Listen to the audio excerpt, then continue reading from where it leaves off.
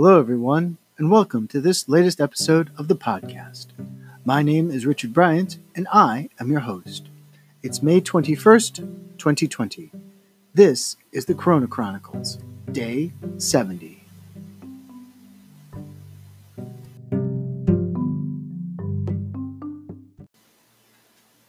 Here is today's top story. The UK appoints Commissioner for Cultural Recovery and sets Entertainment Working Group. This article comes from Variety.com and was presented by Tim Dans. The UK government has appointed Neil Mendoza as Commissioner for Cultural Recovery to advise on how sectors such as theatre, galleries, and entertainment venues can recover from the coronavirus pandemic. Provost of Oriel College, Oxford, and Chair of the Landmark Trust, Mendoza was appointed to the role by Culture Secretary Oliver Dowden. The DCMS said he will garner ideas for renewal with a focus on arts and culture. The DCMS said his role will also be to ensure funding bodies such as Arts Council England. National Lottery Heritage Fund and Historic England work with DCMS to develop and deliver support to the sector. Meanwhile, the DCMS has also set up an entertainment and events working group to advise on the reopening of cultural venues across the UK. Working with organisations such as Society of London Theatre, the UK Theatre and Arts Council England, the working group will include representatives from regional and London-based theatres, performing arts, and other creative organisations as well as medical advisors. They will include the Royal Albert Hall, Birmingham Royal Ballet, the Really Useful Group, One Dance UK, Cadogan Hall, the Association of British Orchestras, NIMAX, the Leeds Playhouse, and the Royal Opera House. It will focus on considering how to begin rehearsing and producing theatre, music, film, and dance. The group will also consider the potential implications of a return to work for both disabled artists and audiences, and the work of suppliers in the sector. Culture Secretary Oliver Dowden said, Neil's appointment as Commissioner for Culture, Recovery and Renewal and the creation of a new task force is all part of the government's commitment to help get the cultural and creative sectors back up and running. Staying with our friends in Europe, from our friends at What's on Stage, the National Theatre warns of a substantial level of staff redundancy without further government support. The venue has said it may have to reduce staff costs by 20 to 30%. The National Theatre's two chief executives, Rufus Norris and Lisa Berger, have issued a joint statement regarding the venue staffing costs and its future. According to the Central London venue, unless there is additional support from the government, it will have to reduce its staff costs by 20 to 30%. No conclusions have yet been reached, with the theatre currently going through the process of modeling redundancies. Philip Childs, the head of the Broadcasting, Entertainment, Communications and Theatre Union, said in response that, this is devastating news for all staff at the National Theatre and the wider theatre industry, and advised that the National should wait for the government to provide clarity on how the Corvinus job retention scheme will continue to operate to stop employers taking such serious decisions. It then called on the government to step up and urgently provide an effective recovery plan.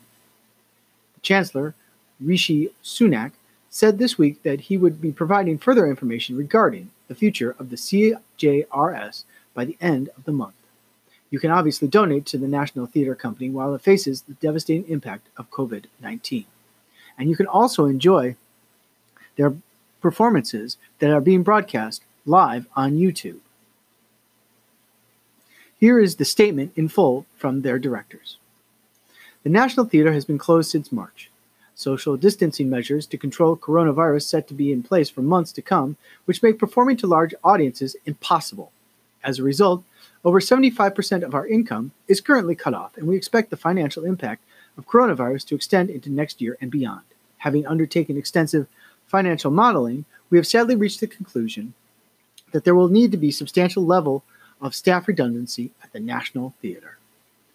Over half our annual expenditure is on people, and while in the short term we have used our limited cash reserves and support from the UK government's job retention scheme, a significant financial gap remains.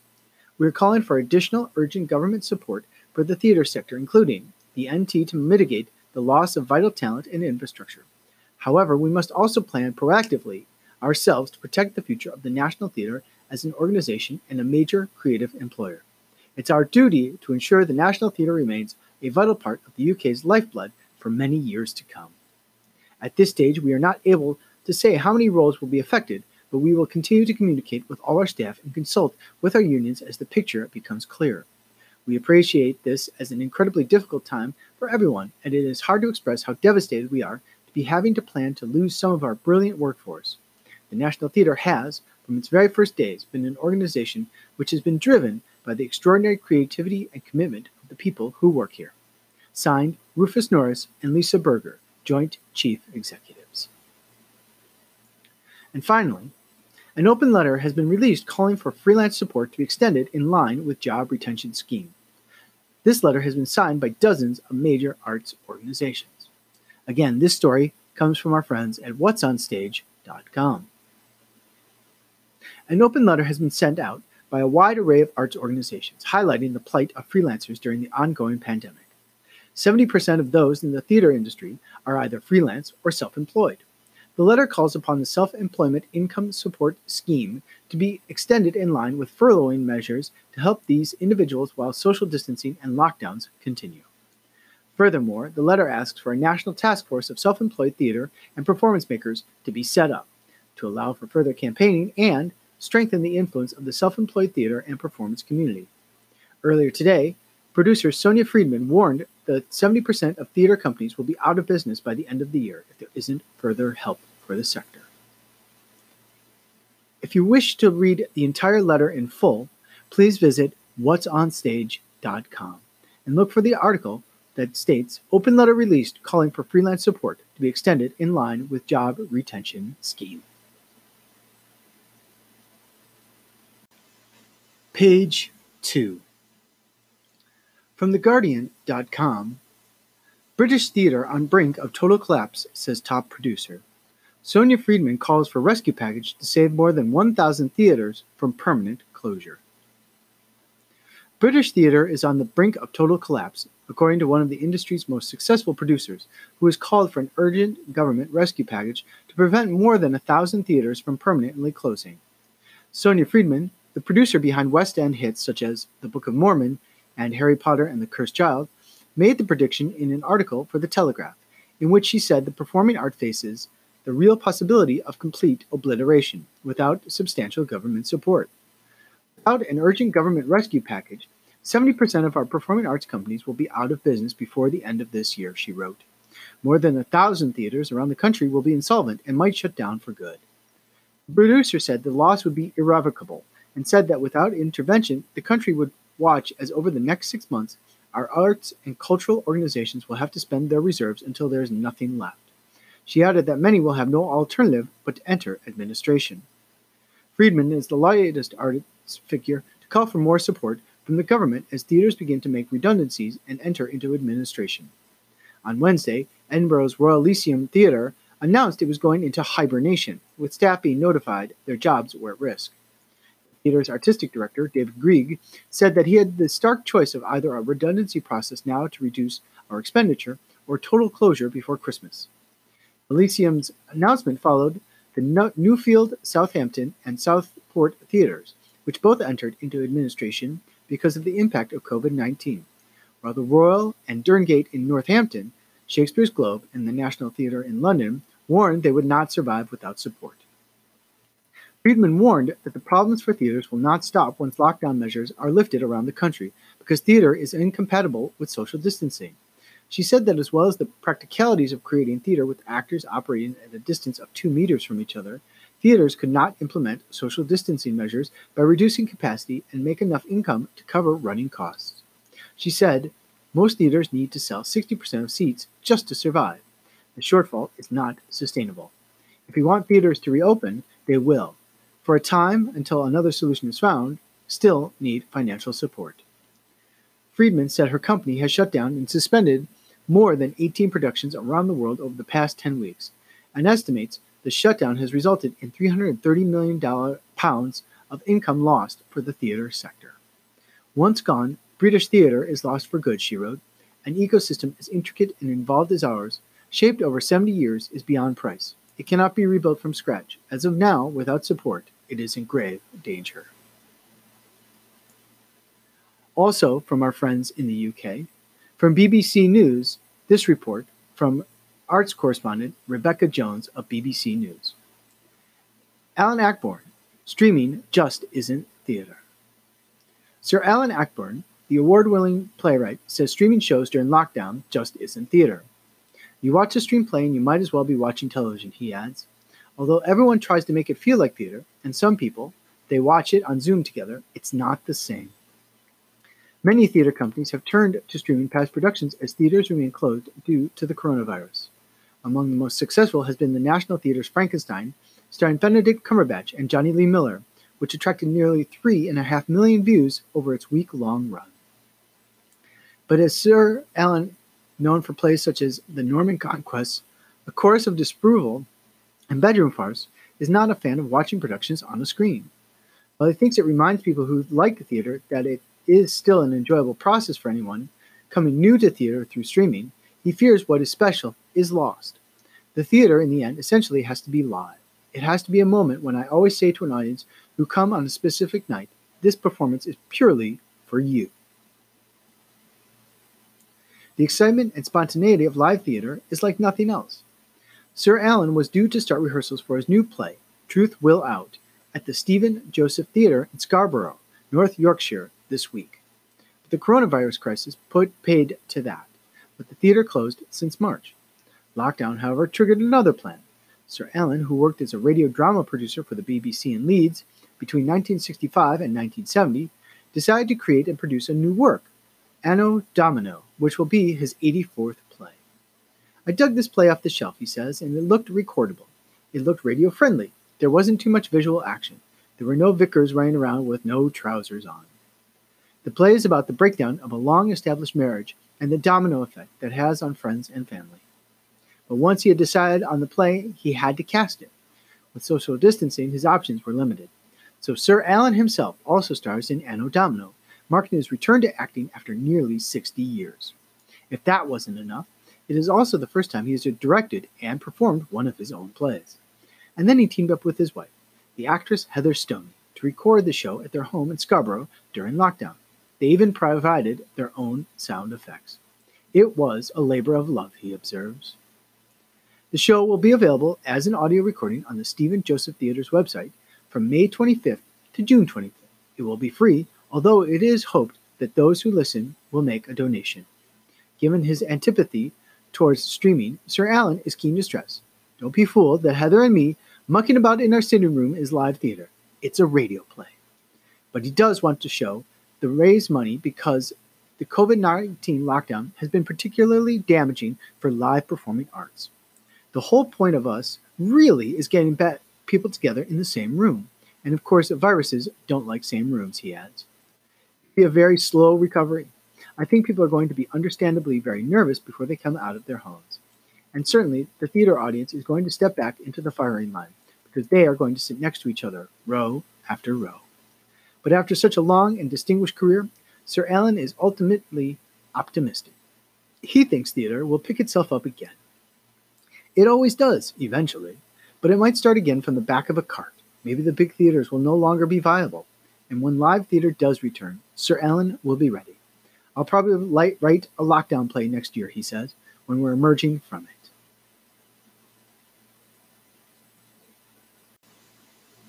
Page 3. From our friends at Playbill.com, Playbill will live stream the seminal LGBTQIA+ plays every Friday night for Pride Month this upcoming June. This article was presented by Ruthie Fierberg. In celebration of Pride, Playbill and Pride Plays will present 4 live stream readings of plays by and about the LGBTQIA+ community at 7 p.m. every Friday in June in support of Broadway Cares Equity Fights AIDS.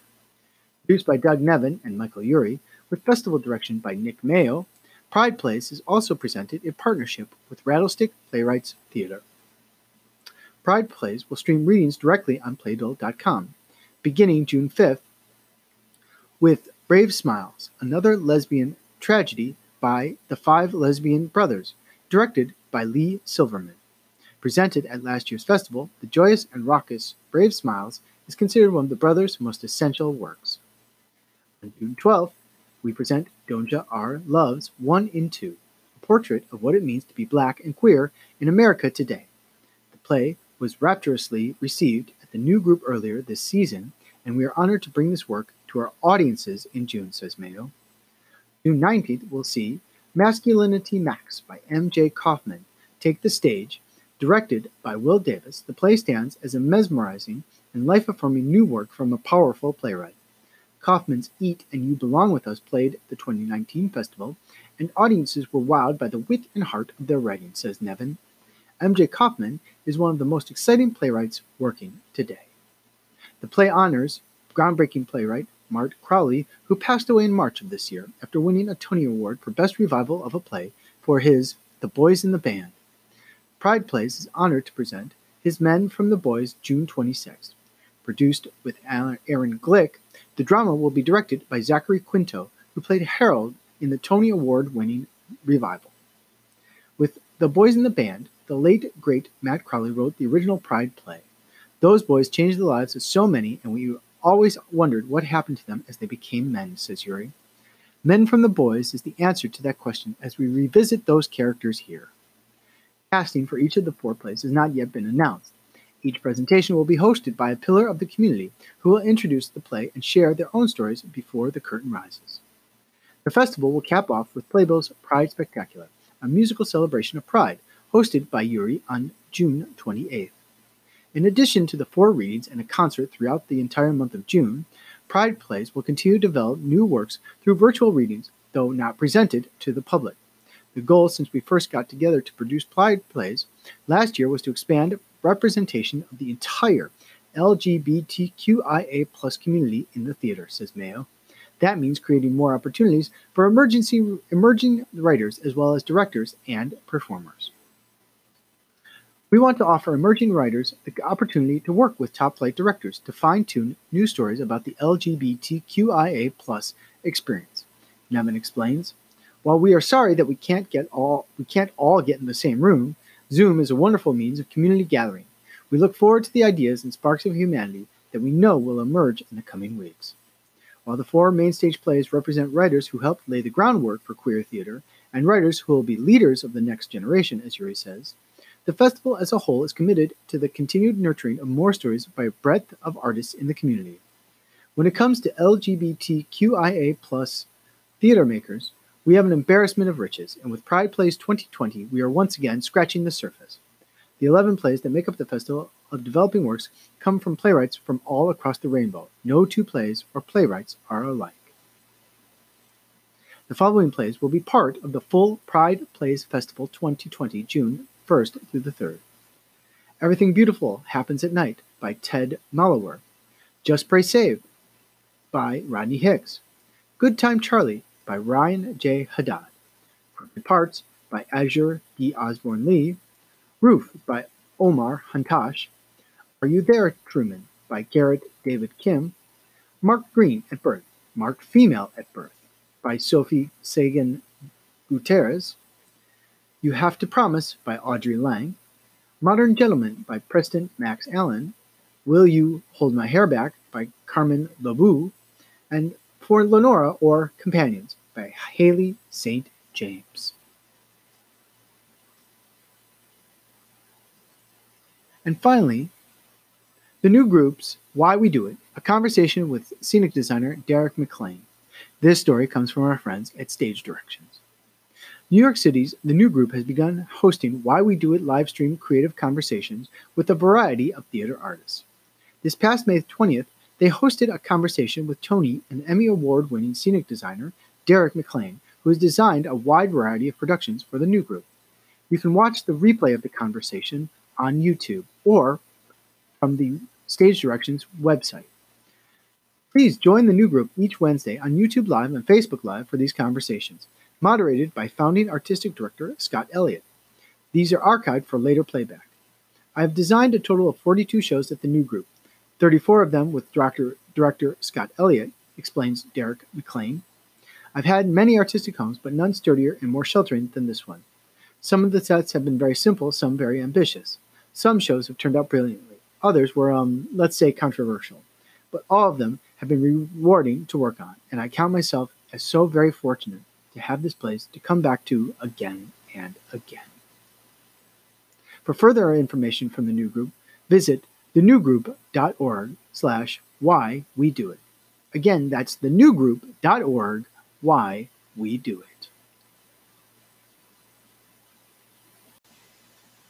Page 4. Our last two stories come from our friends at USITT. Their friends at Wenger and J.R. Clancy are hosting 2 free webinars next Wednesday, as well as several others during the month of June that they encourage their members to take part in if time allows. Next week's topics include understanding acoustic problems and solutions and designing performance spaces with safety in mind. You can learn more by visiting the wengercorp.com's website or by checking out USITT's Facebook page. And finally, for today's feature in their series of posts from designers whose productions were canceled or postponed due to the global COVID-19 pandemic, they have the designs of Kiana L. Vincenti, a student at the University of Maryland's School of Theater, Dance, and Performance Studies. Kiana was the costume designer for the school's production of She Kills Monsters. Here is Kiana's description of her designs. Our design was not the traditional She Kills Monsters. We wanted to examine what it meant to find the magic, not just within the game, but within yourself. We were going to explore this through light-up costume elements such as orcus horns and tooth-embroidered harnesses for Lilith. We wanted to show that D&D is not just medieval and mystic, but it can be tribal, barbarian-like, or even futuristic. This was all in contrast to the true-to-period 90s world of Athens. To view her work, please visit USITT's Facebook page, as well as many of their other social media platforms. As I conclude tonight's podcast, I want to once again extend my gratitude to the members of our armed services, to our healthcare workers, our nurses and doctors, our first responders, our police, fire, and emergency service officers. Thank you, thank you, thank you. Please join me in continuing to support these women and men as they face this near impossible task of saving lives in the face of such great adversity. Please support your local food banks and shelters. If possible, donate blood at one of your local Red Crosses. Be sure to check in on the elderly and support those who have special needs. Reach out to a friend and help not only make their day, but also improve your own. Please continue to support your small and local businesses as well. Be sure to continue to practice good hygiene, the wearing of personal protective equipment, and social distancing. Tonight, I'd like to leave you with a quote from George St. Pierre. George St. Pierre is a retired Canadian professional mixed martial artist. He is widely regarded as one of the greatest fighters in mixed martial arts history. He is a 2-division champion in the Ultimate Fighting Championship, having won titles in the welterweight and middleweight divisions. He said, "Greatness lies within you. Under adversity, some break records, while others simply break. But the truth is, we all have it in us to be great, and our destiny shouldn't be left up to fate. So rather than wait, I say forge ahead and create a future you dictate, and then stick 2 fingers up to fate." My name is Richard Bryant, and I have been your host. It's May 21st, 2020. This has been the Corona Chronicles, Day 70. Take care, be well, and good night.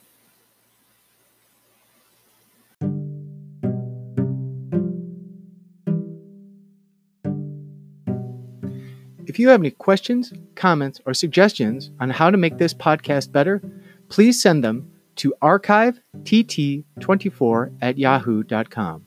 Again, that's archivett24@yahoo.com.